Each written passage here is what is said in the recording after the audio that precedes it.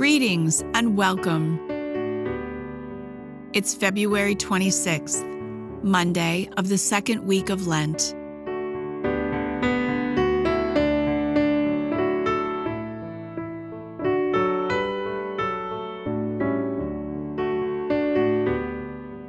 Our time today begins with a quote from Venerable Fulton J. Sheen, who said, "The only time our Lord asked the apostles for anything was the night he went into agony.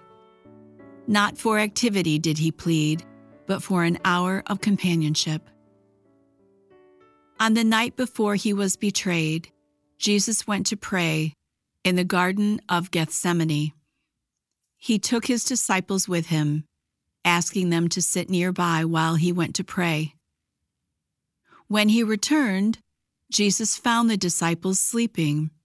He said to Peter, "So you could not keep watch with me for 1 hour?" To this day, we are invited to keep watch with Jesus. In the Catholic Church, there is a tradition of spending a holy hour with Jesus, meditating on his sufferings in the Garden of Gethsemane. We honor and console his heart when we stay awake with him and spend an hour in prayer in the presence of the Blessed Sacrament. Although it can take place at any hour, Thursday or Friday evening is the preferred time because of the link to Christ's Passion. The Lord longs for us and for our company more than we long for him.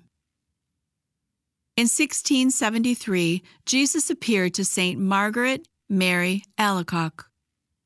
In her vision, the Lord asked the humble French nun to meditate on his agony in the garden from 11 p.m. to 12 a.m.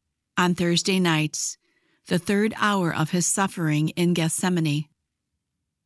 He also asked her to spread devotion to his Sacred Heart, which burns with love for all humanity.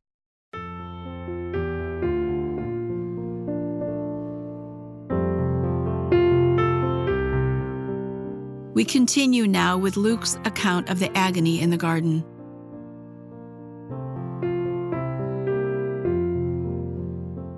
When Jesus rose from prayer and returned to his disciples, he found them sleeping from grief. He said to them, "Why are you sleeping? Get up and pray that you may not undergo the test." Luke, chapter 22, verses 45 to 46.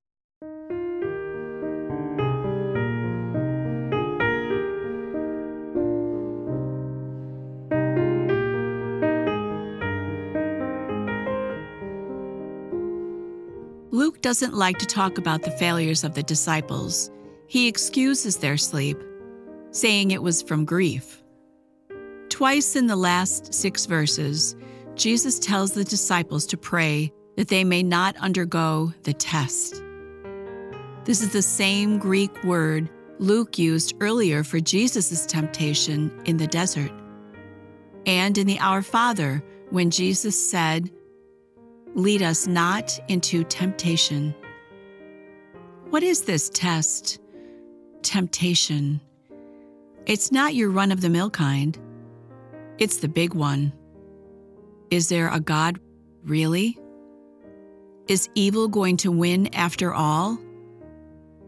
Am I wasting my time trying to lead a decent life? At death, do I simply dissolve into nothingness? You can't go through life without having these kinds of doubts, probably more than once.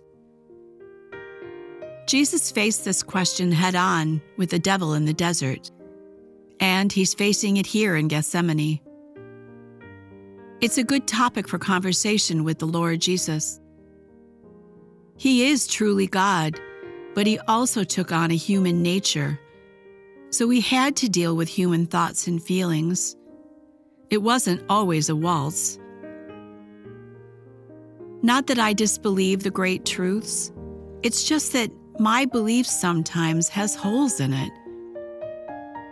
When Jesus told the father of the sick boy to have faith, The Father replied with the words I can make my own. I do believe.